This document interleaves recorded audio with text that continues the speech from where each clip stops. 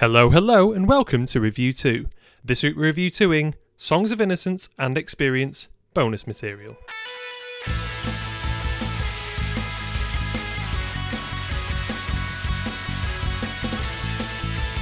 Got the album and you bought the deluxe, so here's some more gold. You look at the track list and you think, that sounds like a cool song. I think it's only got worse. There's no auto-tune here. Moving on swiftly. Book of Your Heart. And 60,000 people singing it with you. It's hard being a rock star, isn't Hard it? life, isn't it? Hello and welcome to episode 40 of Review 2. Wow, that many. Yeah, can you believe we've managed to stretch this out for 40 episodes? They've not got that many albums at all. No, I think we've done quite well. Yeah, yours. What's that saying? Flogging a dead horse? Yeah, pretty much. That remind you of us at all? Although, saying that, this is only... in fact, this is our third episode this year, and it's the first time we're going to talk about actual U2 songs. Yeah. I like doing these. I like doing the B-side things where we actually talk about the songs. It seems like this is what people come to Review 2 for, mainly. Although people seem to enjoy the Killing Bono review, so happy to do more films in the future. Yeah. Well, here we are. My name's Tyler. Here with me is Jonny, and today we will be discussing the Songs of Innocence and Experience bonus material. These are songs that we've had a lot of requests to do, particularly when we did the reviews of both the Innocence and the Experience album.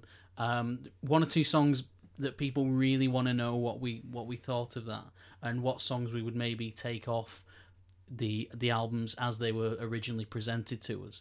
And I think we're going to have a lot of in-depth discussion and debate about which songs we'd swap around. Yeah, and I think it makes sense to do this now because we've got both of the albums in the whole form. We've been with Innocence and Experience as a complete package, which is... Obviously, that was the intention from the beginning for quite a while now. And I think it was definitely worth talking about those albums on their own without this bonus material. But it is interesting because there were so many songs generated, particularly at the time of Innocence, that were kicking about and may or may not have ended up on the album. And things were up in the air right until the last minute. I mean, even a song like Volcano, which to me seems really... emblematic of Songs of Innocence, wasn't necessarily going to be on the album up until a couple of weeks beforehand, apparently. But there were about 50 songs in total that were around. Edge said they had about 25 songs to choose from overall as they were going into those final kind of stages. And there's a quote from Bono around about the time they were putting together Innocence, and he said, it's quite a humbling process writing these songs because sometimes you can get them halfway up the hill or even 3/4 of the way up the hill.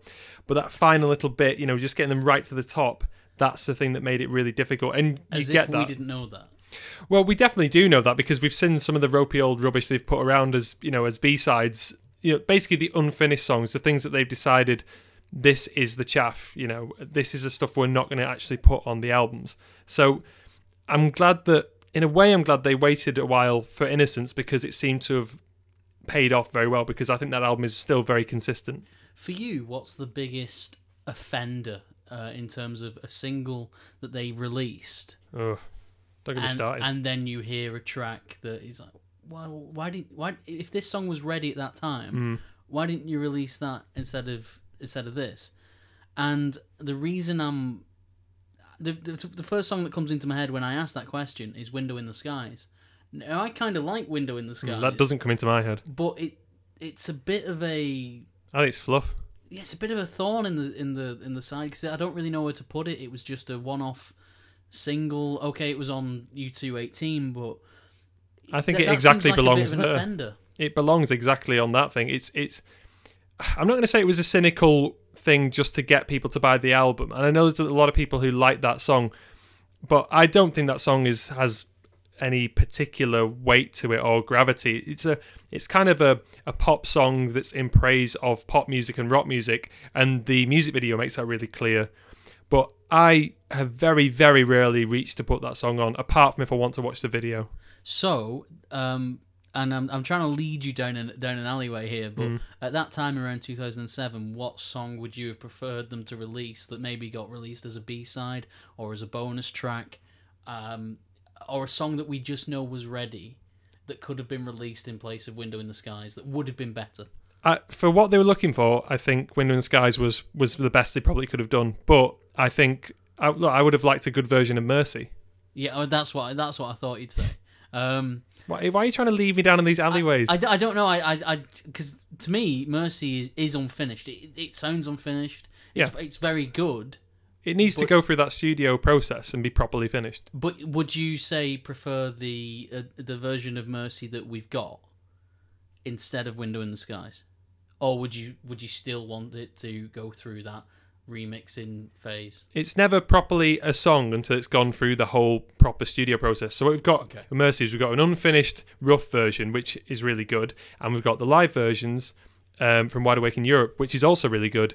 What we don't have is that essential, this is the actual track, which we need. But I think there's been a hell of a lot of songs that U2 have put out, and I've got irritated that those songs are the ones that they've used to kind of bridge the gap between albums, and they've not waited and said, well, why don't we just make the album stronger by having that song on there? And we're going to get to a couple of those today, definitely. Occasionally songs that I think, just imagine if that song was on that album at a certain point, it could really have livened it up. I mean, I don't know the exact dates and when things were ready, probably not at the right time, but if you put Electrical Storm on All You Can't Leave Behind, man, that'd be a good album rather than a really flawed album. Yeah. Electricals, this is kind of, I was going to go on to saying that when you hear a single live unexpectedly, that's when you know you like it. So I reckon if I heard Window in the Skies live, maybe if they played that one of the times we went to see them, I'd enjoy it. I think I would really, I would be all over that. I never thought I'd want to hear Sweetest Thing live until I saw a few YouTube videos, and the crowd go crazy for Sweetest Thing, and I'd love to see that live. I would love to see a Sweetest Thing live. Definitely love to see Electrical Storm live. Yeah, I think the roof would come off the place if they did a solid version, a full band version. Yeah, and I'm not on about a quiet B stage. Version or a snippet. A complete full band version of Electrical Storm would be fantastic. We'll come back to similar themes later on, I think, as well when we're talking about these deluxe tracks. And that's what we're talking about today. These songs that were included with the deluxe editions, possibly to entice fans to buy the actual physical release or to invest some money after they'd been given that free version from iTunes, perhaps. But I think you get very good value for a bonus disc. I was not expecting this much material. There was a lot of extra content on the deluxe physical edition of Songs of Innocence, and I do think it's to do with iTunes. I think the deal they had with iTunes was they had the initial distribution rights, and they could send it to all of the users, and then it was about 3 weeks later when the physical release came out, which all the money went to U2 at that point, just like a traditional release. So iTunes bought the right to debut the album for 3 weeks or something like that, and then we got the traditional release. But it was already possibly one of the most infamous albums in musical history at that point. Yeah.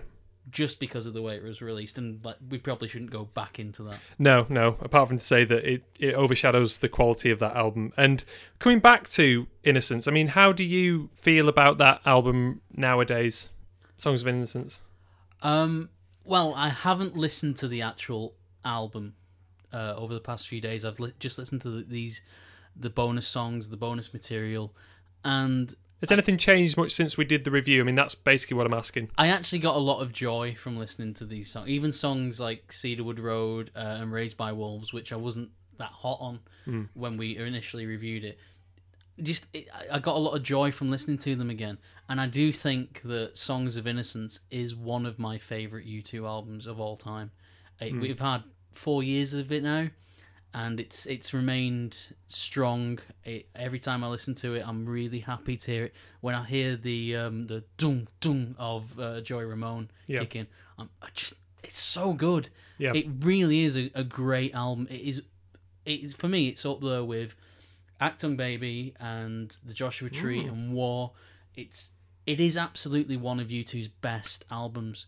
But it's divisive, and a lot of U2 fans just don't like it. I suppose U2 are that far spread now, and that many people have heard about them. They can't possibly please everybody. No. So, it upsets me a little bit because I don't think the Joshua Tree or Acton Baby, or Unforgettable Fire or War are that divisive. But just because of the time that it came out and how far-reaching U2's influence is now, that album and every album they bring out from now on will always be divisive, and it always puts a little bit of an asterisk by the name of that album. Yeah.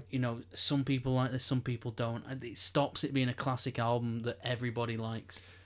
Yeah, I think there are a lot of fans who would be reluctant at anything, post All You Can't Leave Behind, to be honest. I mean, anything that's a classic album that I just forgot to mention. It's all right. I would put Innocence. I wouldn't put it in the top tier along with Acton Baby and Joshua Tree, but it's very, very consistent. It is a proper album, and it's got unified themes, and there are real songs on here, which is where they fell down the album before. They didn't really sometimes have full songs that were worked out, and I think that will come into its own when we look at those acoustic or buskery sessions that they do later on this bonus material. So is there anything you want to say before we get into Innocence? Well, we talked about it. Okay. Maybe this is production notes. Maybe not. So are we just going to talk about Innocence now and then Experience when we get to those B-sides? I think we'll talk about the Innocence B-sides and then we'll talk about the Experience B-sides. But bonus material. How our opinions have changed of Experience. Yeah, I'd say... Do that in a bit? Yeah, that makes sense. Okay. We're leaving this in? Tenterhooks. Okay, so Lucifer's Hands, otherwise known earlier on as Return of the Stingray Guitar. Do you know the history of this song, Tyler? I don't. Are you about to tell me? Yes, I am. Cool. So this, and I'm taking a lot from bits that I've cobbled together on the internet here and things that I've remembered and... You surprised me. Go on. Yeah, and no, things that I've learned them at one time. Anyway, is this all from Wikipedia? No. Or... I don't like Wikipedia. Did you stray on to... Did you use U2 Start this week, Johnny? I use U2 Start every week because it's the premier U2 place to get U2 facts. Did you use any other website? I did, but I can't remember. Anyway, it doesn't matter. Anyway, shush. Right. So, anyway, this originally goes back as far as 1984. Because apparently this song, or at least this title, it's very difficult to know whether it's this song or not. This title, Return of the Stingray Guitar, the song from which Lucifer's Hands emerges, has been around apparently since 1984. And when Edge was going back to remaster some of the stuff for a different album, one of the later albums, post-2000, he apparently found this. It might have just been the title, and he started messing around. But I think this riff has existed for a very long time. Would you like to hazard a guess at which album that was? That it was originally around? That he found it. Maybe started reworking on it again. I think it was around about the same time they were doing the remaster of The Unforgettable Fire, so I think it was around about after No Line on the Horizon, that sort of time. Oh, right. I think so. Because one of the first things I thought about this, listening to this over the last couple of days, is how much it reminds me of Fast Cars. Yeah. Well, it's got that same, if I'm correct and my ear is correct, it's got the same like E kind of root in the chords. I think it sounds a lot like 20th Century Boy by T-Rex, which means this song can go back all the way to 1973. Have you heard that song? Yes. So I think everybody's heard that song. Yes, but it's to the point where it's... I mean, I know I get basic facts wrong about my favourite band, but I have heard other music. What I'm saying is that it's so similar. It's really, really similar to the point where I'm initially kind of like, no wonder you didn't put this on an album because you might have ended up being sued. But I guess having that it's a basic trick though in guitarist terms of you have a big E chord and you kind of twang on the G note. It's done in lots of other songs, and you get that kind of pattern repeated in things like Rocks by Primal Scream, for example. That it's that really upbeat rocky sound, very easy to get a nice rocky vibe, and come on, let's just play some big guitar, have some big drums if you just lean on that E. But I mean, when I think about the riff, it's very difficult to try and differentiate the two. If I tried to play them both in a row, as in the T-Rex and then Stingray guitar, Lucifer's Hands, it'd be very hard. But having said that, it sounds like I'm whinging and saying that this is some sort of copy or something. I really like this song, and I think it does the job really, really well of being very, very upbeat and getting people going, because it debuted, I think, about 30 odd times on the 360 tour as a replacement for Breathe. It was a show opener, and they would come out and Edge would be, doing the that's T-Rex. He would come out and do that, and Bono would just sort of dance about the stage and go, "Come on," that sort of thing. Or I saw the one for Buenos Aires recently, and he just says "Hola" about 30 times for 2.5 minutes. Shake up that big fat ass. Oh, I wish he'd never said that. So that's the history of the song anyway. So then it's been hanging around for ages, and it has finally arrived in some sort of studio form as Lucifer's Hands with full lyrics. What are your thoughts on it, T? Did you like it at first? The first time you heard it 4 years ago, you didn't like it? Not the very first time, but to be honest, it's rare that I actually like any song the first time I hear it. Do you like it now? Yes, with reservations. Okay. I really wanted to like it. Mm-hmm. I think there's something about buying that deluxe edition. Yeah. When you get to those extra tracks, you go, I bet this is really good. I hope it's really good. I want to have, purchased something that, own. You feel like it's exclusivity. You feel like you're the only person that has that. Not everybody's bought that. It's just for the fans. Yeah, and I really wanted Lucifer's Hands to be just the best thing. It sounds cool as well, doesn't I'd it? ever heard. You look at the track list and you think that sounds like a cool song. Yeah. And then I put it on and I didn't hate it. I didn't dislike it. But I knew I wasn't really getting into it as much as the rest of the album. Over the past few days, re-listening to this, I think it's only got worse for me. Really. The vocals and the lyrics sound very murky, very muddy. The chorus in particular, I think, does not hit. Yeah, it's like verses are fine for me. It's like the Edge and Adam and Larry have been working away with a song, and Bono's like, yeah, I think I've got some since the 80s. I know what these what this song is about. I know what I want to put in this song. I know what I want to do, and he's just not been able to hone it down. So there's kind of too many ideas. He's trying to shove all these ideas in one box, and the box just isn't big enough. And that's something that I've talked about quite a lot before, but it really does kind of ruin this bit for me. I'm really not sad that it's on the album. Well, I think this is a classic B-side conundrum, though, isn't it? That you were talking about wanting a song to be great, but the problem is if it's too good, then you start to think, why isn't this on the album? This is really annoying. And then you start to want to do alternate track listings and things. So you're in a kind of weird bind. That's what I want from a deluxe. I want these things that could have been on the album. You know, but there was too much to choose from. Yeah, you've got the album and you've bought the deluxe, so here's some more gold.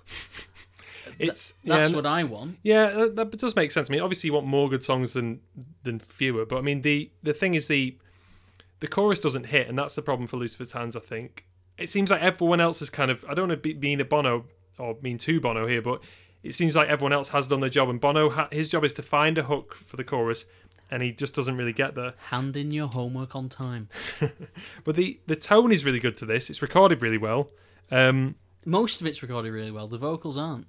No. I mean, just mean the instruments. The instruments are great. Even all the stuff that's going on in the background, I think they've really taken the time to get a great guitar sound. There's all these weird, like, in the second verse, particularly, you can hear all this kind of like boom, boom, bam, boom, boom, bam, like just carnival-esque weird stuff in the background. What's the song from Linear that didn't make it onto No Line?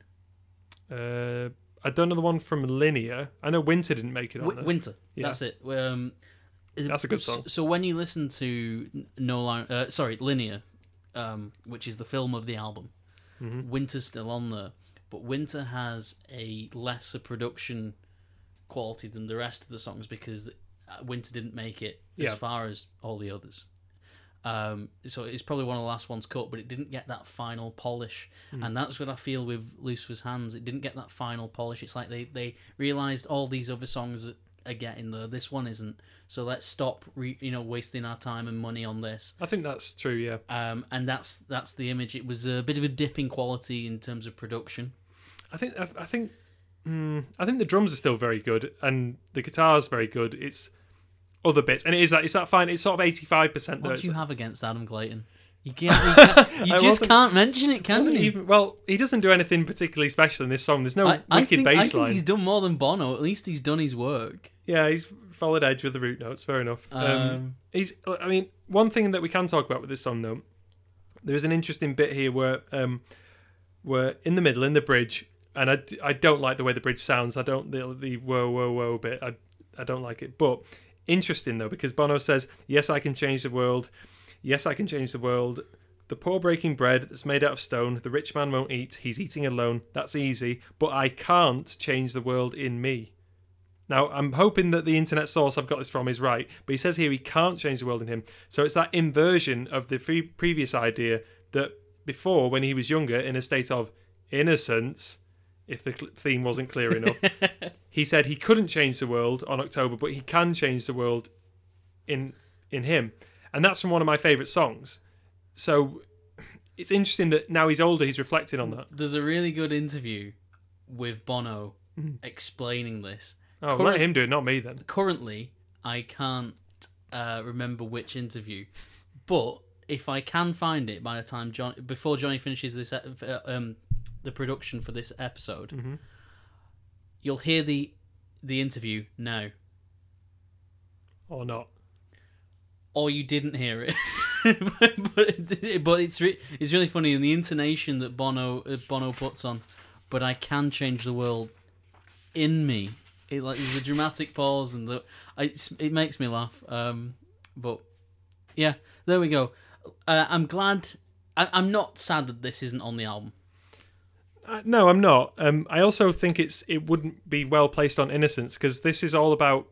Well, maybe it is. I don't know. The lyrics themselves are all to do with Bono escaping this kind of, escaping. You no longer got a hold on me. These hands that are clamping him down. So maybe it is to do with that kind of escape, but it doesn't really seem to fit with the Innocence thing because when Bono was younger, he was very much interested in those ideas of religion and controlled to a certain extent by religion, really. Funnily enough, and this is pretty much, I think it should be the last thing we say on Lucifer's Hand. Yep. I thought that the deluxe, it's kind of like the epilogue after the credits roll. Mm-hmm. And films leave it open for a sequel. I think Pirates of the Caribbean doing a lot. I wouldn't know after the first one. But they normally, after the credits rolled, they would put an extra scene in. Yeah, Marvel do it as well. Okay. Fine. It's not a competition. But that's how I wanted to view the extra material for Innocence. I wanted to listen to the album and then what's this extra bit? It's like they were saying that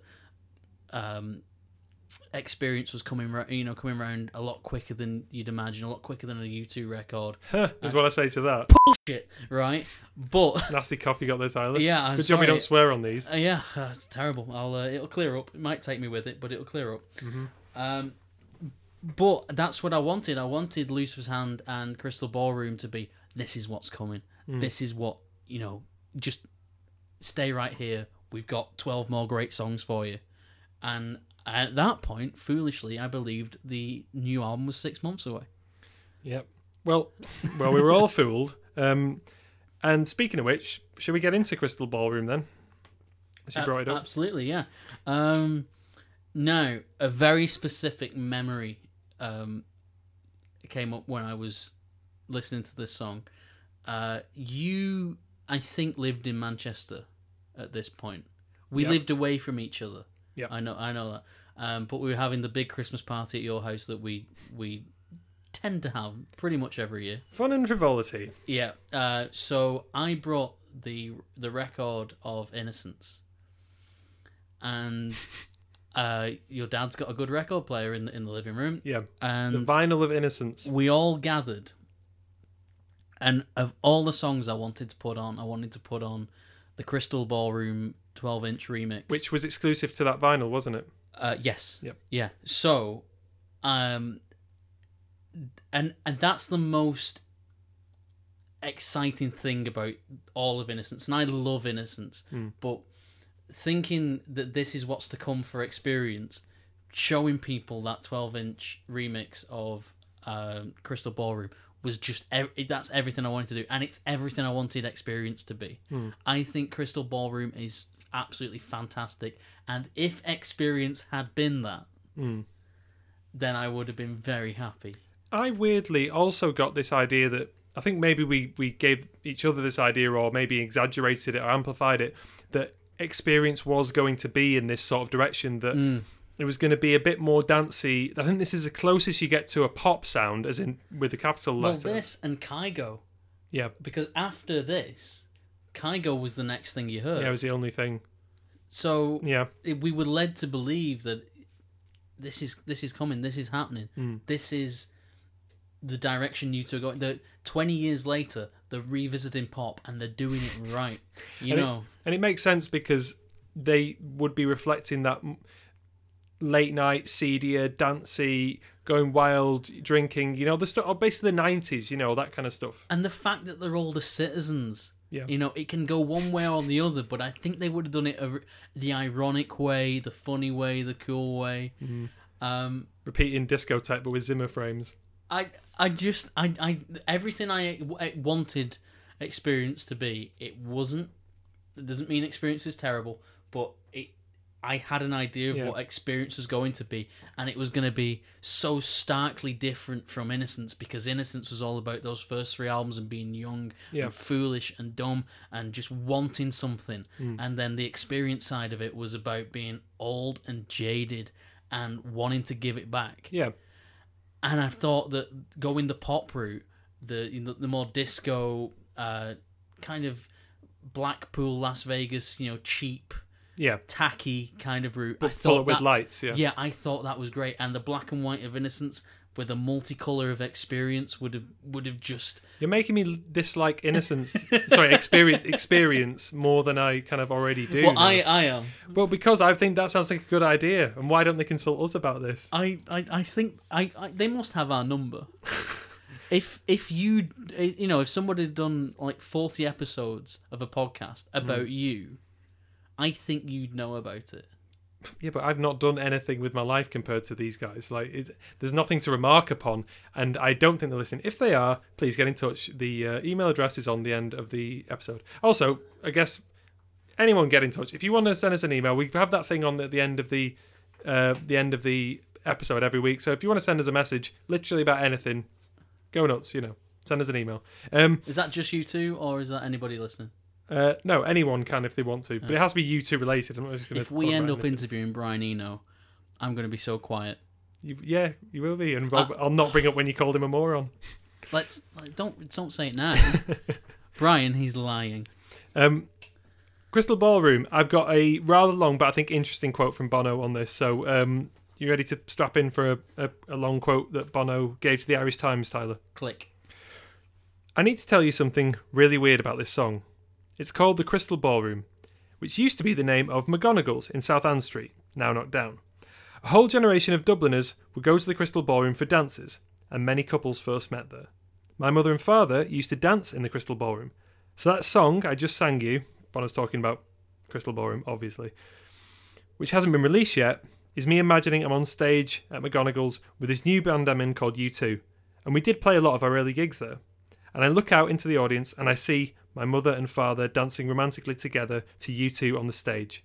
I have just realised that my mother my mother died 40 years ago yesterday, and here we are today playing our new album in Dublin, which is about my family and what happened to me as a teenager. My mother died when she was at her father's funeral. She had a cerebral aneurysm. I was only 14. And in this song I am singing, everyone is here tonight, everyone but you. And it's me wanting to see my mother dance again in the Crystal Ballroom, and for her to see what's happened to her son. So, A long quote, but there you go. But Iris never would have seen U2 live. No, it's this idea of a sort of ghostly the presence of Iris seeing the band playing now and seeing what's become of the son. So he's got this image of them dancing, which is kind of playing with time, and he's seeing them dancing romantically, but also watching them, the band that's current now, 40 years later, and her being able to see in this kind of ghostly form what's happened to her son, who was always, kind of a bit of a rebel and always had big things to say, and that kind of thing. And I guess seeing what he's made of her, and a lot of this material syncs up well with things like, obviously, like Iris, but obviously Mofo and things like that in the past, where Bono is literally calling out to his dead mother, saying there needs to be some sort of recognition here, or I want you to see me, Yeah. Which makes this song a lot more interesting than it first appears, because at the start, it just seems, but it seems it's got this kind of really fat bass sound. It's getting groovy. The party's jumping without a G. It's, it's getting really, really good. And you wouldn't imagine this song has so much depth in it. And I do wonder if there couldn't have been an interesting reworked version of this, a finished version with the polish. I think this sounds finished. And congratulations, by the way. It took 40 episodes, but you've actually managed to teach me something there I didn't know that. Well done. Maybe, in another 40 episodes, I'll learn something else from you. See, will die and live again. No, I think this sounds polished. I think this... I understand why it's not on the album.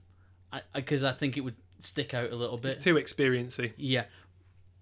Should be. But I really like this. I do question why it's not on an album. This deserves to be a song that people can more freely own, and I think that this is the song that I show people. This is the song of recent years where I go, listen to what U2 are doing now. U2 aren't Where the Streets Have No Name. They aren't With or Without You. They aren't Still Find What I'm Looking For. They aren't 11 O'Clock TikTok, or any of those Sunday Bloody Sunday. Those songs that typically people attribute to them.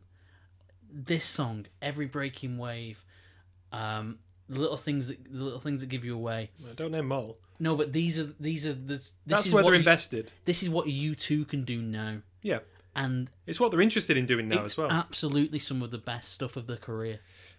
I will say, much as I do really like this song, it's really, really, really well produced and works well. The bridge is good, where you've got all the chanting coming in, and Edge has got a really good guitar part that comes in there, do do do do do do do do do, that kind of bit. The problem, and I hate to say it, is not with Clayton, it's with Edge. He comes in with this weird solo. It's with the producer actually. That bit is terribly mixed, and it's like they've taken all the treble off his guitar. And this isn't a solo. This is Edge noodling, and I can tell the difference between Edge doing what's a solo in inverted commas, something that is meant to be improvised but he's done a few times, like Bullet the Blue Sky. That's a solo, but he knows what he's doing. This is just wandering around in search of a sound, and it's not really. It doesn't get there. I like the Edge solo, but I did think, well, what's this? An Edge solo? Because every time I hear an Edge solo, I think of Street Mission. That early video that we seem to keep mentioning, constantly, and we've never reviewed Street Mission. Well, the solo sticks out in that song like a sore thumb because it's better than the rest of the song, and the inverse is true here. Yeah. The vocoder stuff at the end is great, and I just want them to use more vocoders all the time. Well, maybe they need to borrow one from Bon Jovi. No, not him, but they've got them. They use them on... Wow, wow, oh, wow, wow, wow, wow, oh, wow, wow, wow, wow. Throat's still playing up then, is it? Should we move on to the acoustic session? Yeah, let's go for it. These are the acoustic sessions. I think a statement of U2 saying, we have songs now. This isn't No Line on the Horizon. We are not hiding behind anything but a acoustic guitar. We've got 3 chords and the truth, and we're going to sing some blimmin' songs. Can I just ask, before we get into this, are Adam and Larry present throughout this? They do bits of stuff. I mean, they're a lot quieter. I mean, Larry, for example, is on, and in live performances of this, he's on he's a muted drumstick, and he's just on 2 big floor drums, basically. But there's not much of them here. I think they might be clapping or hitting a tambourine or shaking something around, an instrument. I'm not saying they're not there, but I want more of a presence from them. It's difficult, and though. I think some of these songs would, what's the word I'm looking for? Benefit? That's the word I'm looking for. Benefit. And they benefit from a more enhanced role from Adam and Larry. The difficulty with that is that you're going to have to. I should say they are my favourite members of U2, though. So maybe I'm so being misguided. biased. Why am I misguided? There are four. Do you know why they're my favourite members of the band? Tell. Because I think you hear a lot from Edge and Bono, but you don't get you don't get their opinions, Adam and Larry's opinion. Maybe they don't want to give their opinion. I don't think Larry does ever. But that's interesting to me. I want to know what Larry actually thinks. I want to know what Adam actually thinks. Yeah, look, they're a 4-piece band. They all contribute equally. That's fair enough. It's just the stuff I'm drawn to naturally is Edge. That's all. And it's not like U2 would sound terrible with a standard boring 4/4 drummer, and if Adam didn't have such a unique way of approaching the bass. Yeah. These versions then, Every Breaking Wave, this version is the one that they seem to do a lot of. I think it's a version that you prefer overall, this arrangement of it. I appreciate both. Yeah. I do appreciate both. I find this a little bit X-Factory, to be honest. In the U2 community, I know that this now has a bit of a Marmite effect on people, because some people are really clamouring for that. Like we said about Electrical Storm, that 4-piece, full band, full throttle version of Every Breaking Wave. Let's do it properly. But which we've still not had.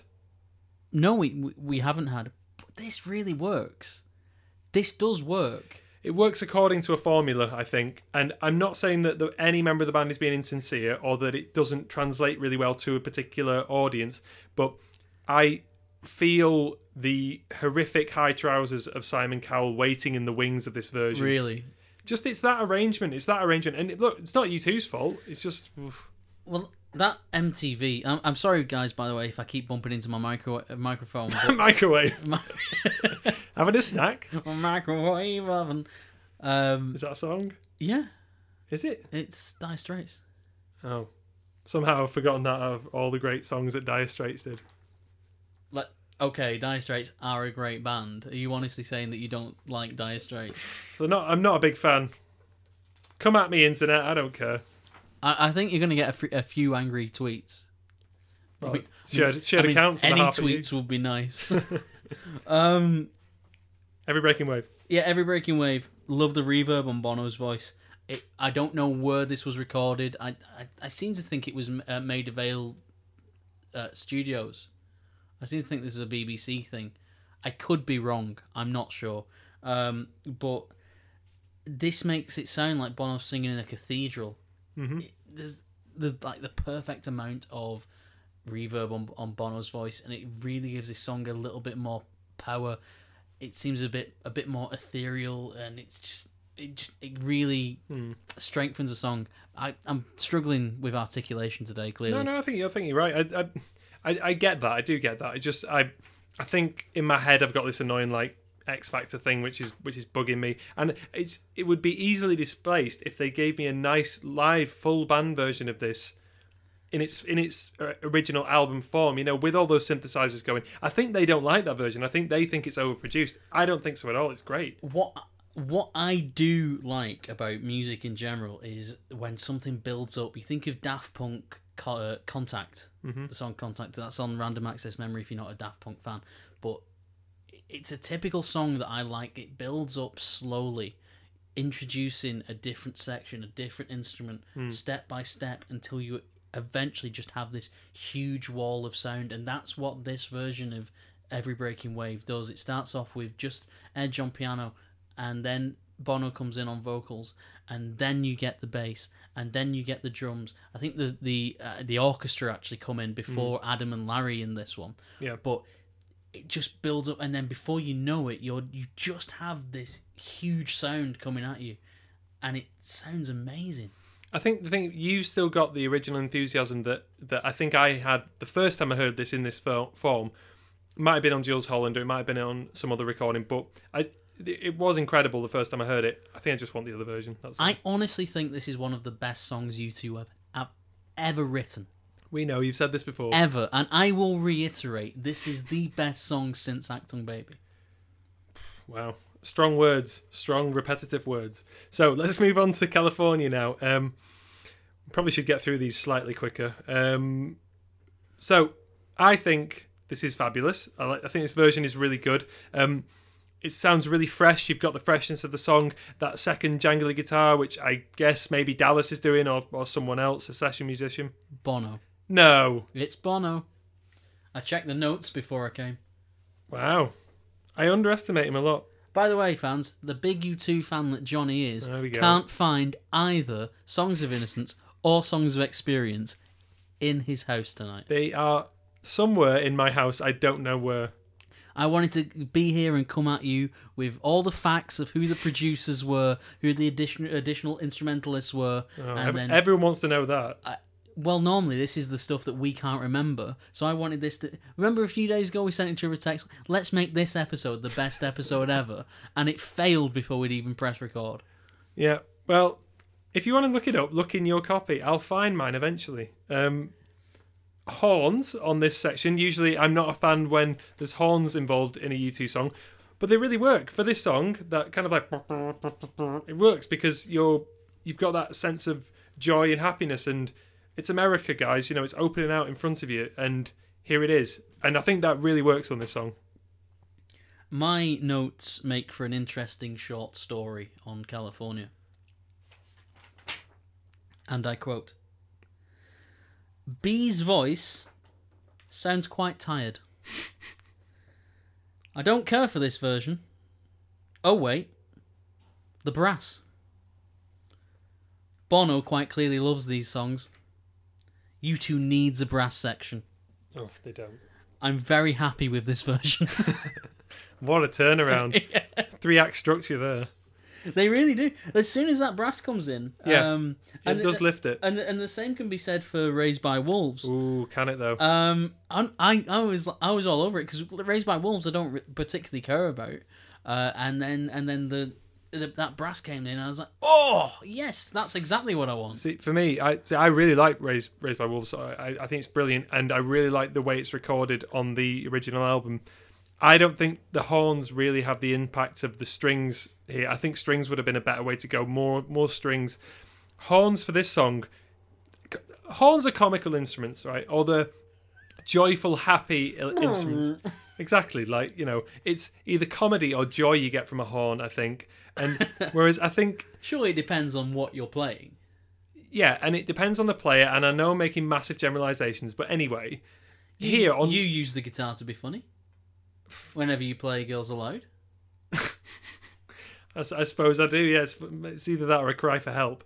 But the bit in this song where, you know, when the band come in and it goes dum dum dum like that, with horns going... I don't really... it misses something for me. I'd rather have just the strings. It's like a king returning from battle. Well, I don't get that. It's fine. It's an all right version. Cedarwood Road. Yep. Thoughts? It was okay. I don't... it was okay. I don't think... I prefer the album version. Mm-hmm. And as do I. None of these are better than the album versions. But I will remind you that the album... on the album, that's My Dirty Day. Yep. So... And it was My Sweetest Thing when we actually did it. Really? In direct contrast.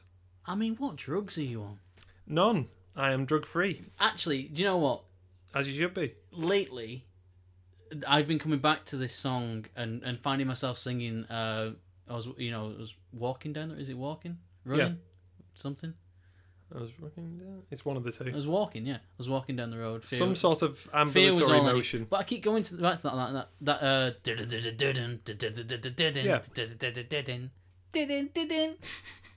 It's a great riff. It's one of those eternal riffs. I made it sound like a theme tune.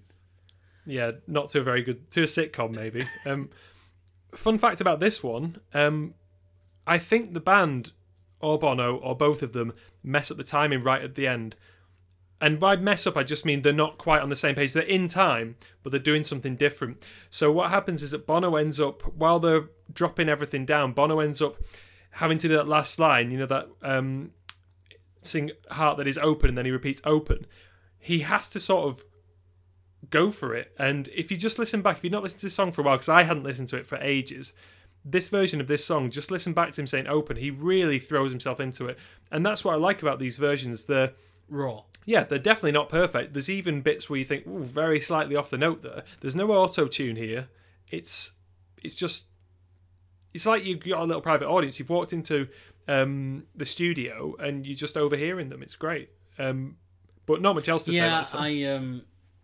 It is like, it's very clearly one take, and I do want to know if they played them in this order, because it seems a bit strange to play them in this order. I reckon they spent a couple of days just hashing out some jams, and that was it, and they just picked a few and thought these are the best ones. I think this was an event. I think this was something that people went to, but there's no crowd on it. No, good. Yeah. Well, Song for Someone. Well, got it right this time. Shut up. I get that wrong on so many former episodes. Yeah, it's embarrassing. It is embarrassing. I don't prefer this version, but I think this arrangement is really good, and I wish that rather than the guitar, which obviously works well live, I wish it was piano live. It sounds so much better. It's more delicate. Do you know what? Songs of Experience came out 9 months ago. I think just over 9 months ago now. Mm-hmm. And all I've really thought about since that is 13. Yep. And then this came on today, and it just reminded me of Song for Someone. Mm-hmm. And I remember me and you walking home drunk from a party, singing this song, and the album had just come out. Mm. It was really fresh, and we were singing this song, and I miss Song for Someone. Well, you've got it sort of in 13. Apparently, having looked at, and this is a bit of a spoiler, but it's not much of one. What, for the tour? Yeah. That I haven't seen, that you have. Go on then. Right. On one occasion, they have played Song for Someone on this tour, which is strange. Yep. Really. Yeah. Considering they've, done a sequel. But they've played it on one occasion, and I kind of really want to see that show to know what happened and, and how it went down. But I miss this version. I miss Song for Someone. And it's not going anywhere. What happens now to Song for Someone? It's a good question. I think they'll probably just return to it after this tour, occasionally. Because one would assume that 13 would be played on this tour as well. On this tour, yeah. But I wouldn't imagine that it would take the place of it. So do they play both? Or can they play, or does playing one of them take the other one out of the set list? I think one takes the other out. Do they combine them? Well, they've already done that really on 13. Well, I don't think you can play both. I think that would be overkill. But this is an epic version. I love it. It's really good. I love this song, and I know a lot of people really do like 13, and I know I'm included in that. I know I'm probably in the minority, but Song for Someone was here first, and it's for me. It's just a much better song, and a song that I'd much rather listen to. Well, to me, it's like 13 is like a younger brother that's got the same eyes as Song for Someone, and there's nothing wrong with that. Like, it's got the same features. It's not the same. It's a different thing, and they're both very welcome to coexist. One thing I will say about, and I have to say this now, One thing I will say about the tour currently. More spoilers. As in fact, as we're here right now, the European leg of the tour is kicking off in Belgium. Berlin. Yes, in Berlin. The European leg of the tour is kicking off in Berlin, right? Mm-hmm. And I will say this: I don't know what's happening right now. I can't possibly know. I will say this: the US leg and the European leg of this tour will be very different. Okay. I just have to get this out there now, because if I say this when I'm allowed to talk about the tour, okay, people go, "Oh, he's just saying that." Well, but I'm saying this now. That was such a spoiler. I'm not going to the tour now. Well, I'll take your dad. He'd have a grand time, but I am actually going. Can you just tell the audience what your dad's recollection of seeing U2 for the first time was? It was mainly When you asked him recently. I'm not sure what you're referring to, but he definitely said he enjoyed just having a good day out, and we had a pie in a pub, I think, earlier on in Sheffield, and that was the thing that he remembered. What did he remember? You told me recently that you asked him about the Manchester gig, and he just went, "Yeah, the weather was really nice that day." That was the first time he saw them, yeah. While we're on the subject of dads, my dad, while I was on the way here, just out of the blue, described U2 as mood music. Mm-hmm.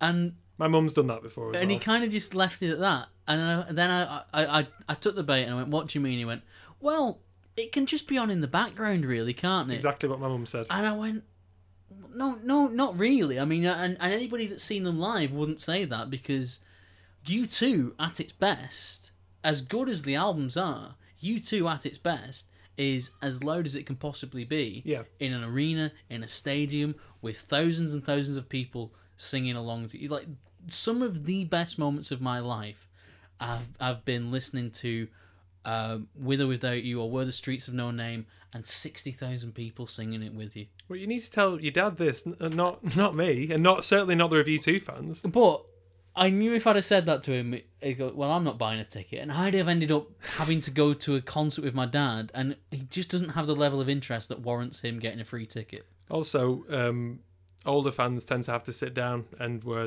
it's always better to stand up at a U2 gig. I'm definitely sure about that. I disagree. Well, we'll see. Right, so Miracle of Joey Ramone brackets Busker version. Sorry, Miracle brackets of Joey Ramone brackets Busker version. So many brackets. 2 guitars. Yeah. Sounds well. There's 2 guitars on the record as well. I didn't check that this one was Bono. Well, let's assume it is. Because funnily enough, I went through the same thing that you do. It could be Dallas or it could be Steve Lillywhite, two people that usually would play guitar with U2. But I think this was probably Bono. If he's done it once earlier on. Who's doing the hand claps then? I don't know. That's the main thing I noted about this version. It's a fine version, but it's very just down the line and just like a nice buskery version. It's cool. Larry? Yeah, possibly. I don't know. This sounds like a very strange thing to say. It sounds like Bono's hands doing the clap. I mean, I've got very long hands, right? So, and if I clap, I don't make the same sound as his. Like, it's different. I mean, I think you've stumbled on something here. They're like maracas. They're like little. I think little if we ever maracas. interview the band, that's got to be one of the questions. Yeah, was it? Well, we asked the question. Someone else asked. Was it Bono's hands that did the claps? We can probably find out actually if we have a look on the thing. But I don't have the thing with me. No, you don't, dude. The Troubles alternate version or alternative version. It's not a remix. This is it. This is just. It's very different. Very different. This one. No, Likey Lie, aka Licky Lee. I think. Well, there are female vocals, but they are a lot quieter, and I which leads me to believe that they might not be. They might be someone else, but they could be. They could be Likey Lie. They're definitely not front and center.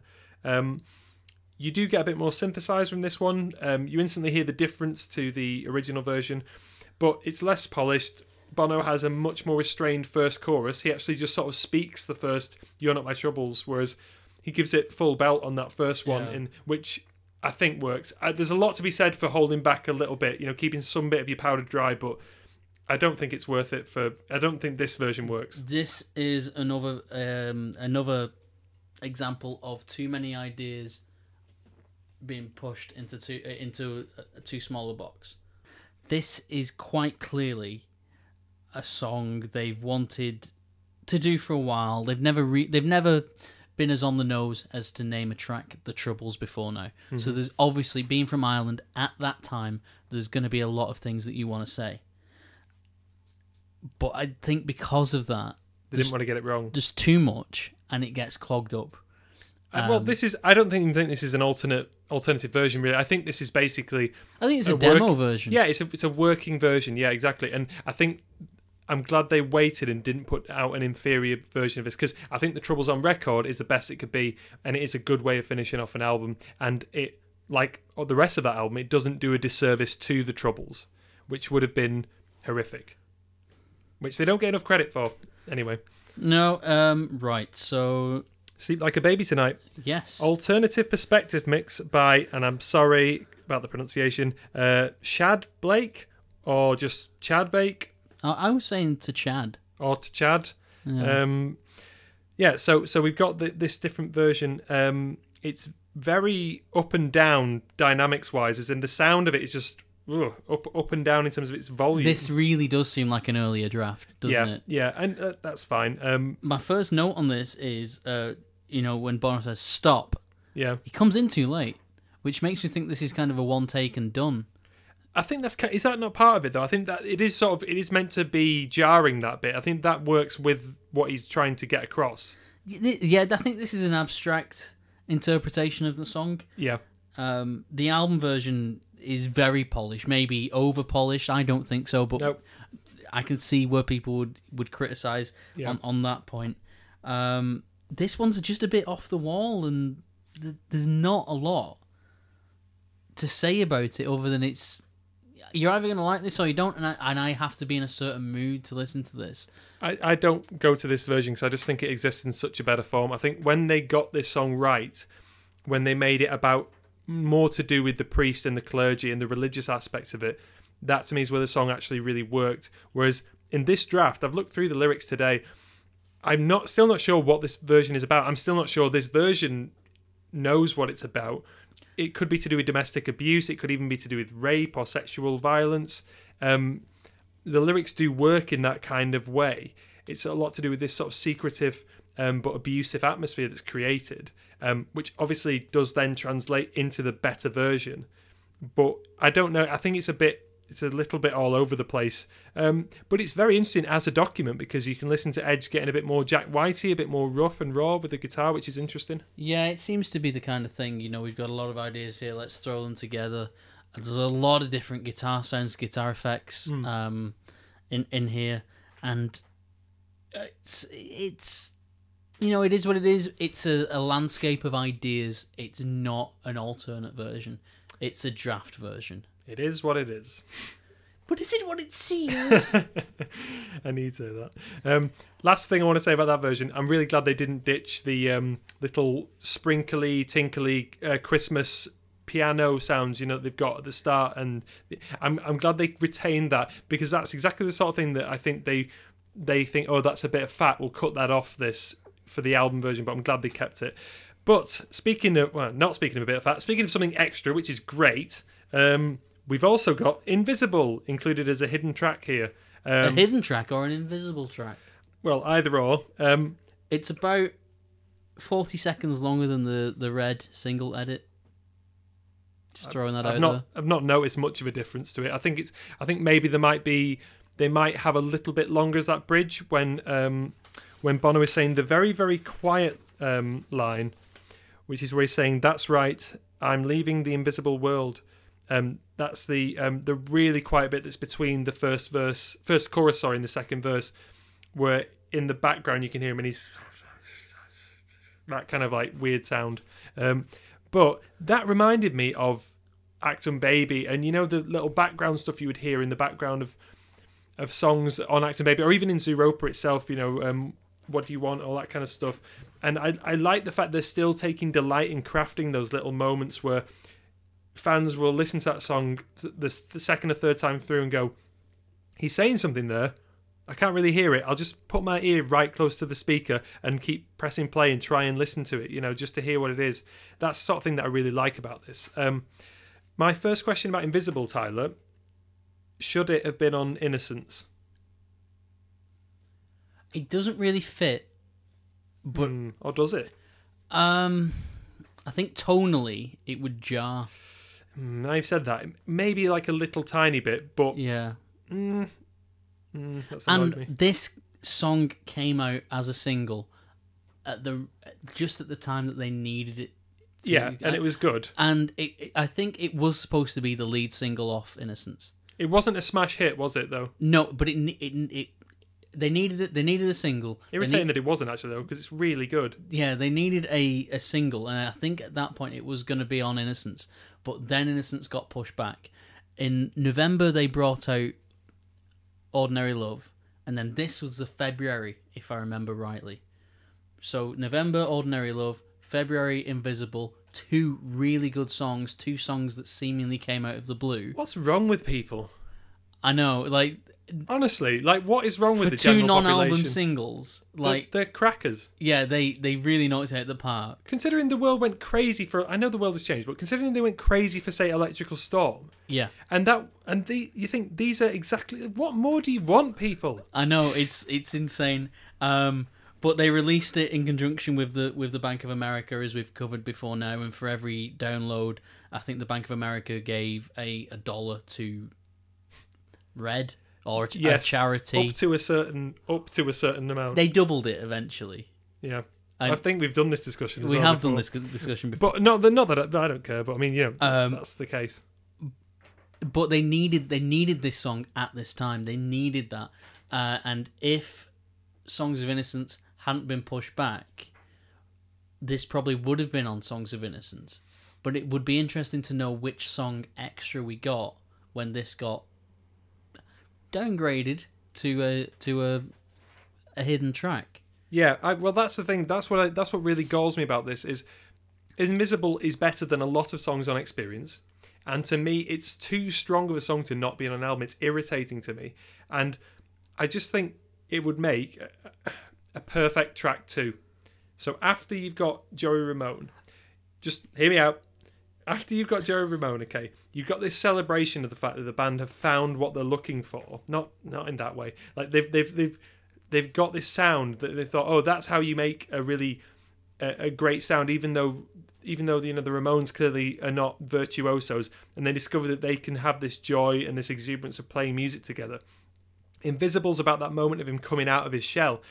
Thematically, it works so well between them discovering that with The Miracle and then going to California, and even before necessarily Every Breaking Wave. And Every Breaking Wave is a good song, but it's a weird song for a second one. I don't think it's what you need. I think this fits in that Miracle Drug sort of mold where you have a second song that is catchy and it's got a lot of force behind it, and it just fits really well. He's talking here, I finally found my real name. He's realised that at that particular time he would rather be Bono Vox than Paul David Hewson. And that makes sense. He won't be his father's son. It's all about him coming out of his shell and not being invisible anymore. It fits well. Second track. It does fit well, and it kind of, like we were talking about Crystal Ballroom, how we wanted that to be, this is what's coming. Mm-hmm. Invisible is the perfect catalyst of, this is what's coming with Innocence. This is what's next. This is what we're going to do. There's a quote here from Bono's conversation with Zane Lowe on BBC Radio 1, where he said that Invisible's about moving to London for the first time, and he met a lot of extraordinary people, and he'd never felt more not ordinary in his not extraordinary. Yeah. in his life. Well, if you're around Gloria and Carl and all the other wacky wild people of London and Hammond and all those other people who live there. Yeah, but it sounds like the Ramones. It sounds like Kraftwerk. It's got the sound of Kraftwerk and the energy of the Ramones, basically. Yeah, I would agree. And Bono says you can hear both of those things on Invisible. I think he's right.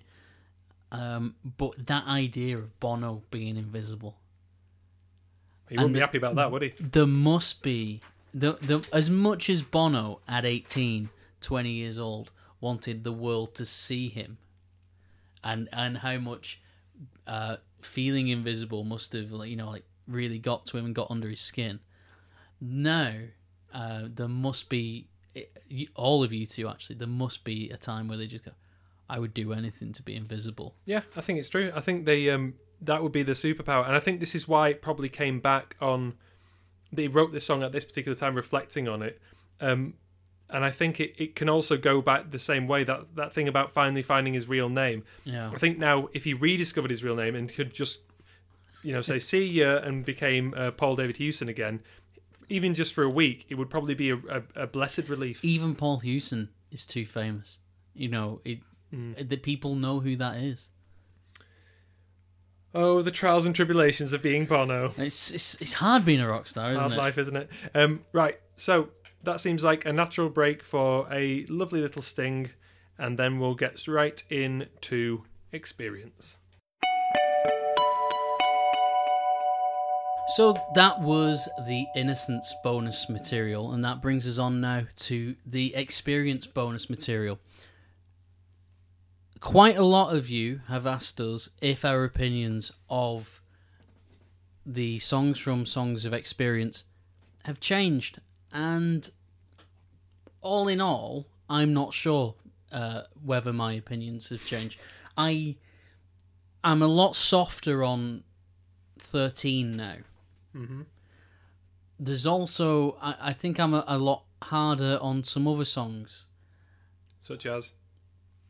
I still don't like American Soul. I still think it's a really, really bad song. And I do like The Showman. I still like The Showman. Ugh. Which songs have you moved? Not really. I came back to this, and I've got to admit I was not drawn back to Experience the way that I've been drawn back to Innocence over the sort of half-life of the album coming out and really listening to it all the time. So I've not felt that pull, but I will say there's more than half a great album here. So unlike No Line on the Horizon, there is more than half a great album here. But it's not got the same consistently high quality or kind of cohesiveness at a sonic or thematic level that Innocence has. And this annoys me because it brings down Innocence, because these are brother and sister, twin, whatever you want to say, albums. They go together. Showman has completely refused to grow on me. I don't want to spoil it here, so don't react, but I don't want to see it live. But I imagine I will do. Anyway, moving on. Love is Bigger. I like that a bit more because I realise that it is a very good song. And watching that at the BBC live recordings, which I think I did a few tweets live when that was on. That was fantastic from Abbey Road, and I really, really enjoyed that. And that works better there. I still hate the production on the start of that song, but it is a great song at its core. 13 has grown on me a hell of a lot, and I think it's incredible. The bit where there's just a bit where Bono sort of gives up halfway through, and instead of actually saying a line, he just says da da da da da, something like that. He just literally throws out a few lines as if he can't actually say or put into words what he's trying to express. It's this real melancholy and regret, and you think that's the sort of thing that I'll keep coming back to time and time again. Okay, fair enough. Blackout, I kind of get, and yep. I think I tweeted about this when it, they would. I don't think it's the greatest thing. I struggle with liking it now. Yeah. Whereas before I was quite happy not liking it. Now I struggle with liking it because I know it's not very good, but I do like it, which is entering a different realm of liking bad songs. It's just strange. It still seems to me like mid-noughties B-side material, but I like it, and I don't turn it off anymore. American Soul, I still don't like. I don't know where I stand with American Soul. I think I'll decide that when I see it live. But Americans love it. This is no spoiler either. This is just me talking to people outside the Madison Square Garden. It was something I asked people. Yeah. I don't think I asked them this for the podcast. I did interview some people for that, but I didn't ask them what they thought about American Soul, because that would be presuming they knew the new material. Yeah. So Americans do like American Soul. Well, it's a hymn to the better nature. I think it's for them, though. I don't think it's a song for us, and I don't think we have the basic understanding, or call it patriotism, call it I don't know what it is. We have ridiculous, idiotic, racist demagogues in our country, though. We have Farage. We have loads of them. Not as big as Trump, but we do. But I just think American Soul it really strikes a chord with a certain type of American. I'm not saying everybody in America likes it, but I did get a sense that, okay, this just means something more, and I don't I'm not initiated in that, and that's fine. Yeah, makes sense. That's fine. But there you go. Okay, so I'd say returning to Experience has been something that it's not like I've been reluctant. I've just not been pulled back into it. But I know that as we get towards this month and coming up to actually watching it, I will be returning to it a lot. And I'd love to talk to people about it, either online or in person when we actually go to the gigs. I listen a lot to Experience. I do listen to it quite a lot. I listen to songs off it, but not the whole album. I'm still trying to find that. Yeah, I get this now, and I think I do get it, but I certainly don't have the same pull to it as I do Innocence. No, that's the main thing. It's just not as good. And if they pulled it off this amazing double album, where you had the songs working, where it really reinforced each other, that would have been so amazing. It would have been such an achievement. And for some people, I think they have achieved that, and more power to you. But anyway, let's talk about Ordinary Love brackets Extraordinary Mix. One of the many, many versions of of Ordinary Love, which I can't keep track of the subtle differences between at all. No, some of them are really good. But there's so many different shades of Ordinary Love that you can't tell. This isn't ridiculously different, but it does have a beefed up drum and bass. It's bouncier. How would you describe beefed up to non-English speakers? I think beef carries pretty well, unless you're a veggie or a vegan. Magnified. Halloumied up. Halloumied up. Wait, okay. Vegans. Falafeled up. Falafeled up. So we cater to all people on this podcast. Yeah, okay. In case you can't tell, I don't have a huge amount to say about this song. My only question I had to you was, should this have been on Experience? No, it shouldn't. I also Innocence? Don't know if this should have been a U2 song. It was great. The fact that this is a soundtrack is ridiculous. Yep. Absolutely ridiculous. It's way too good. The amount of effort that a lot of bands put into soundtracks, if they actually bother writing a new song for the soundtrack and don't just resell something that they've already written, it's way too good for a soundtrack. It doesn't mean it can't be a soundtrack, but the quality is above and beyond what you need for a soundtrack. I do think if they'd have sold this to a young 20-something female singer, this could have been a club hit. Well, it's a big what if. I could see it playing well from a young singer of any sort. Yeah, it's got a very universally hooky melody, doesn't it? And very simple chord structure. Don't actually think it changes throughout the whole of the song pretty much. There was a version played a few years ago on Jimmy Kimmel. Yep. When Will Smith's on the couch. So you've got Jimmy Kimmel behind the desk, Will Smith and U2 on the couch. And they start playing it acoustically sat down, and then Bono stands up and he's doing his dad dancing, which he's kind of, he's restrained in a studio like that. He can't be Bono, so it's kind of Bono light. Yeah. I can't believe it's not Bono. But then you get Will Smith and Jimmy Kimmel standing up doing their dad dancing as well. And somehow, what could have been a very awkward rendition of a song becomes the coolest thing on the planet. Yeah, I think I remember that. Everyone's sort of having a dance to it. Yeah. Yeah, and it's... imagine if they'd somehow led into Miami. Then the Will roof would have gone Smith off. can make anything cool. But it really worked. It's a good song. I play this song a lot. It's very easy to play acoustically. It's a good campfire song. One reason why I think it probably wouldn't have worked for a younger singer or performer is the refrain at the end, "Are we tough enough for ordinary love?" I think the meaning to that, to me, is it's all about... I mean, it is to do with acceptance and just loving your fellow man, or woman of whatever sort of stripe or gender or ethnicity or any of that sort of stuff. But I think it's also about being tough enough to just get through an everyday brackets, like ordinary love, that something that is everyday, and being able to sustain that without those fireworks. I think it's a theme that Bono's come back to a lot of the time. He says he does it on Man and a Woman, where he's talking about not going for romance in that big showy way rather than love. And that to me is a little bit of what this song is about. It's about the toughness of having to sustain something.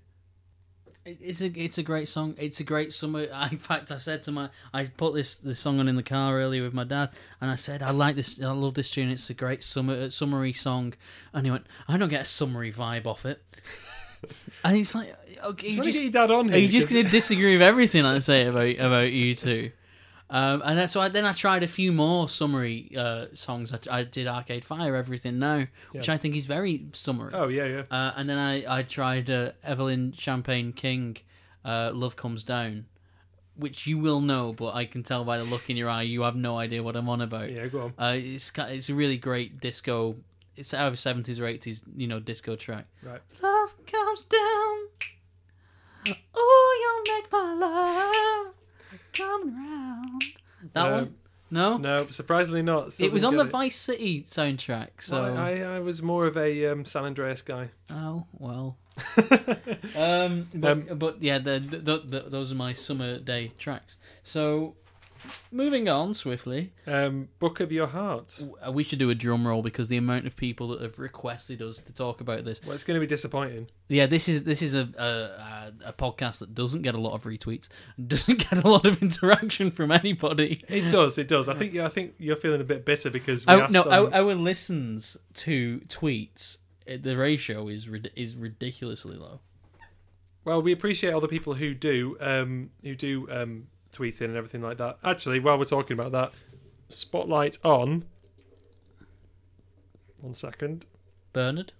It is Bernard, yeah, but you have to wait a sec. Yeah, so Bernard Van Alphuis, we still can't say your name. He said when we put out a call to ask people what they thought of these, he said, "Hi, nice idea for a podcast. The bonus tracks were really good last albums. Most of them would have been good on the album," which I think we've kind of mulled over that today. Pretty big fan of the Book of Your Heart. Not too much of a fan of Ordinary Love. Not much different from the original, which, yeah, I think we've covered that as well. We totally agree on that. So, Book of Your Heart. What do we think about this song? T, I'll let you go first. I think it's great. I think it's absolutely fantastic. I also think it's good. It has really good riff, really good lyrics, really good melody. Riff? Yeah. What riff? There's a riff. Do the riff. I can't do it off the top of my head. That's not a riff then. I've talked about 20 songs tonight. A riff, we've not done that many, we've just waffled. A riff, you have to be able to do it then and there, like double-a-down, ba-da-ba-down, boom, double-a-bound, ba-da-ba-down, boom. Yep. What was that? Walk This Way. Okay, I can hear it now. Go on, throw me a YouTube Okay, the tune riff. sounds good then. The song sounds good. That's fine, just use the right words. Shut up. Right. I want this on the album. Ooh. I'll tell you a song it could replace straight away. Begins with the and ends with man. A show in the middle.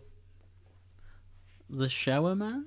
No. The Showman. Yeah. It sticks out like a sore thumb and it's terrible. I like it. It's we're not talking about that. No, We've done that. I don't know what song I would take off.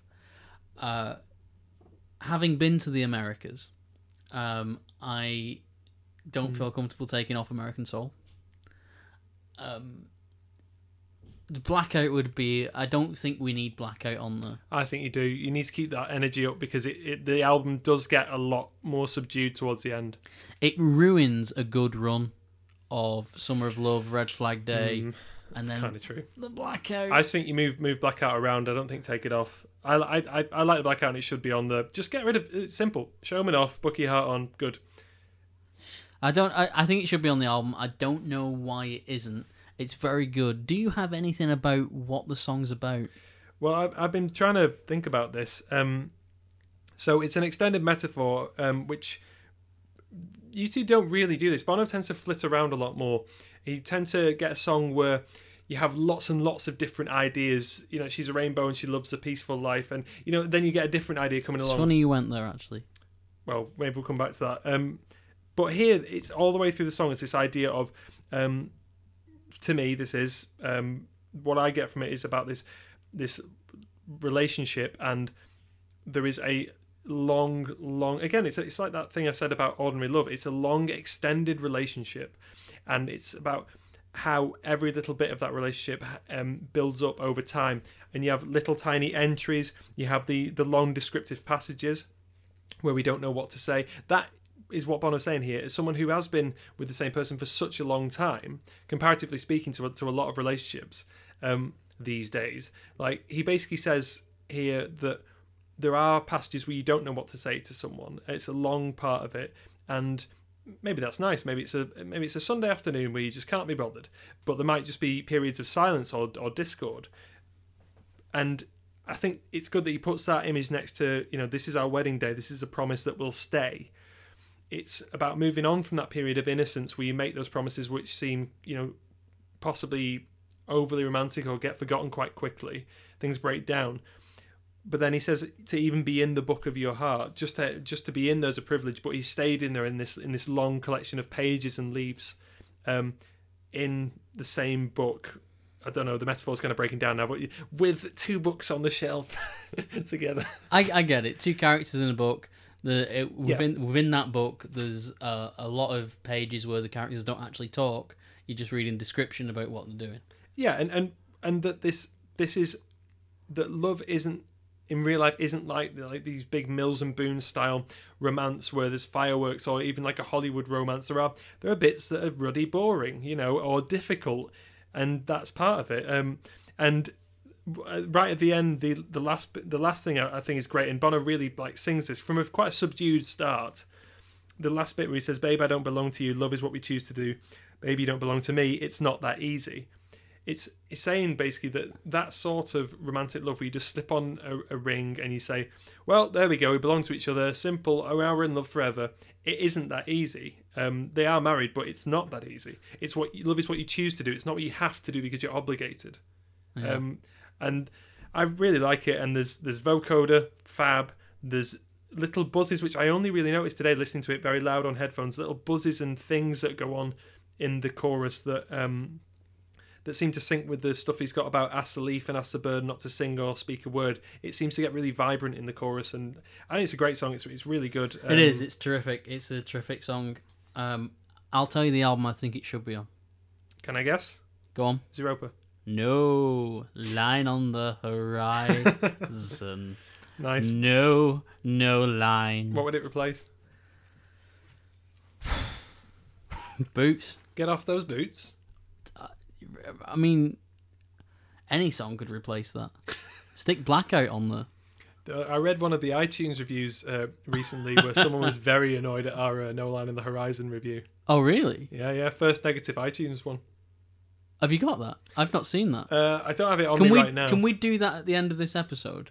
Why are we giving publicity to someone who doesn't like us? Well, let's give publicity to somebody who deserves it, i.e. the person who nearly crashed into a pedestrian's fault, not yours, and was listening to our podcast, and the dash cam picked it up when you submitted it to YouTube. So thank you to whoever that was. Please get in touch, and if you get in touch in time, I'm about to order some Review 2 t-shirts, so I'll send you one. Wow. There you go. I really enjoyed that too, and that video in general just made me laugh a lot. P.S. I hope you're a large. Right, so we now move on to... I want to get the actual name right for this, so 1 second. You don't know the actual name. I think it's like St. Peter's Strings version or something? Yeah. Oh, is that it? Yeah, that's it. Right, St. Peter's Strings version. St. Peter's Strings version of... The Lights of Home. That's right. Am I mistaken, or is this just the album version with strings attached? I think it might be, because the recording sounds too similar. Yeah. But I don't mind it, because this, in my opinion, what I've written down here is this is what a B-side is for. This is exactly the sort of thing it's for, because it's not doing the same thing just in a kind of boring version, or doing something that's not really worth changing.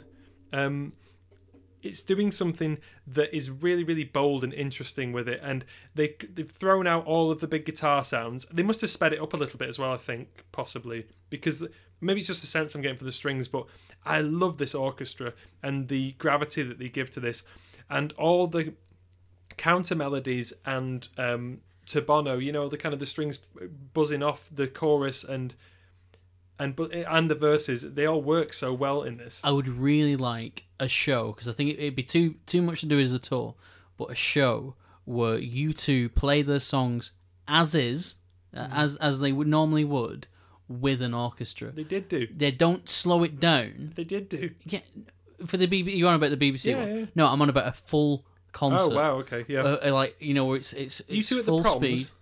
Kind of full speed, so that they're playing everything the same speed they normally would. They don't slow anything down. They don't change the arrangement. They play, and the orchestra accompanies them. Yeah, I would love that. No, well, please do that. But I can't. No, I'm talking not to being you in two, U2. Obviously listening while you're on a beach somewhere. You two, if you're listening, do that. Obviously, come along and do a podcast with us.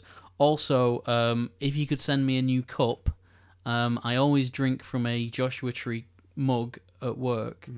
That now has a chip in it. So if you could send me... I know you've got some lovely new mugs on your website. Did they say the Joshua T on them? No, but that was Review 2's first tweet. Was it? Yeah, I did that. You're welcome. So if you could send me a new mug... That would be fantastic. Right, an hour and a half in, we need to get on with this. So, new mug, thanks. Right, the best thing, Kygo remix. So this is very funky, I would say. Twin with very, very chilled sort of synth sounds at the start. I like this version a lot. It would be a version that I would show someone who's into dance music, but not really that sold on U2 overall.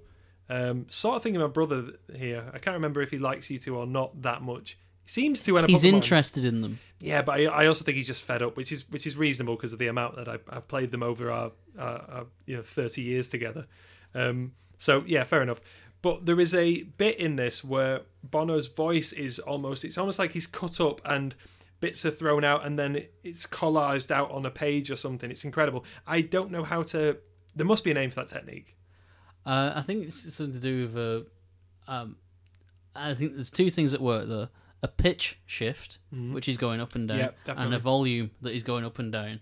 And the kind of I'm not going to do an impression, although I have done many in my life of that bit. Yeah. But it's kind of coming in and out. But there's also the pitch shift is going up and down at the same time. So it hits different points. That sounds reasonable to me. I really like that bit. I think it's something that genuinely I would My dad said that sounds like the record skipping. Give me counted on for a great comment, can't you, Ian? Is his favourite song Get On Your Boots or something as well?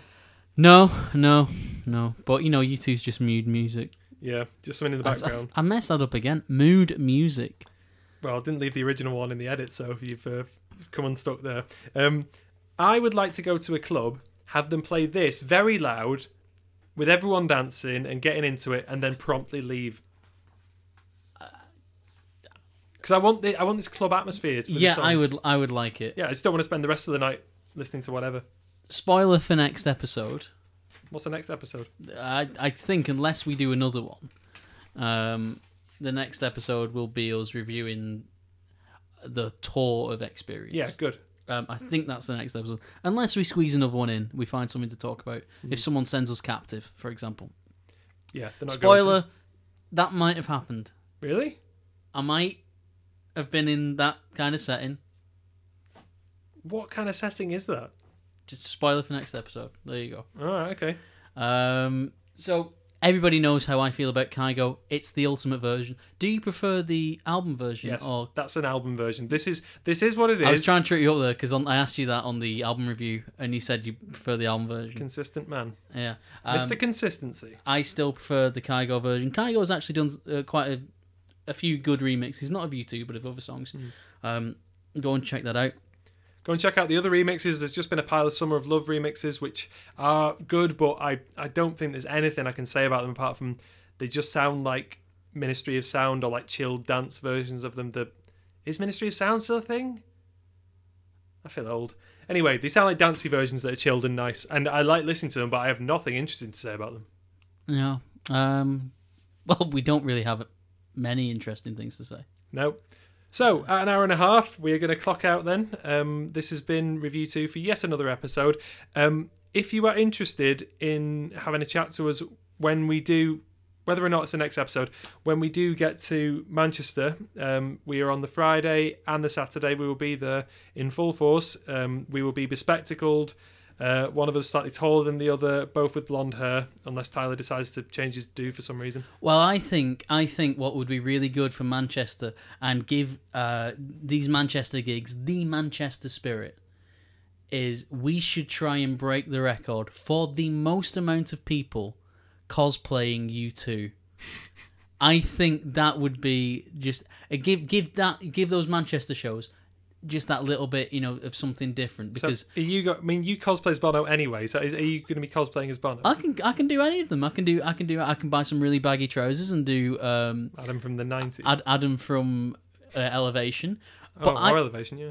Look, maybe the people don't want to do that. I'm not getting dressed up in a kimono. At the least, all you have to do is put on a beanie hat and a flannel, right? It's me. That's the least of what people would need to do to go as the Edge, or wear a short sleeve blue shirt and go as Larry. Blue jeans, white t-shirt, you're there. All I'm saying is, it might be a good idea if Bono's always telling people to get organised, and if we get organised and do the biggest U2 cosplay that's ever happened, and possibly the only U2 cosplay that's ever happened, I think those two shows in Manchester, which I know a lot of you are going to, would just be that extra bit special. And maybe they'd play Sweetest Thing for me. Maybe they will, maybe they won't. Well, there we go. Yeah, so if anyone wants to have a chat with us, please come up to us and we'll probably have our phones on to record bits and bobs to make up that special tour edition. Hopefully it'll be another mammoth edition. Vinny won't be here because he's a terrible fan. So if you expected him, then... Yeah, if I feel sorry for the person that's only tuning in for Vinny. I.e. Vinny. He doesn't even bother. No. Right, well, see you later then. So, yeah, maybe we'll get another episode in, but if not, we'll see you next month in October for the Manchester gigs. We hope to see you there. Thank you very much for listening, and we'll see you later. See you soon.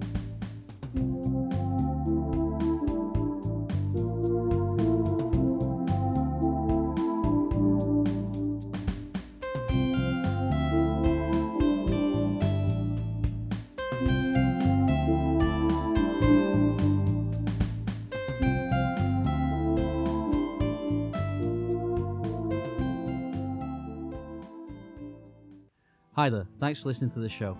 If you'd like to get in touch, please contact us on facebook.com/review2 or on soundcloud.com/review2 or search for the Review 2 podcast on iTunes. You can also email us at review2contact@gmail.com. Please like, comment and subscribe. Thank you. Yeah.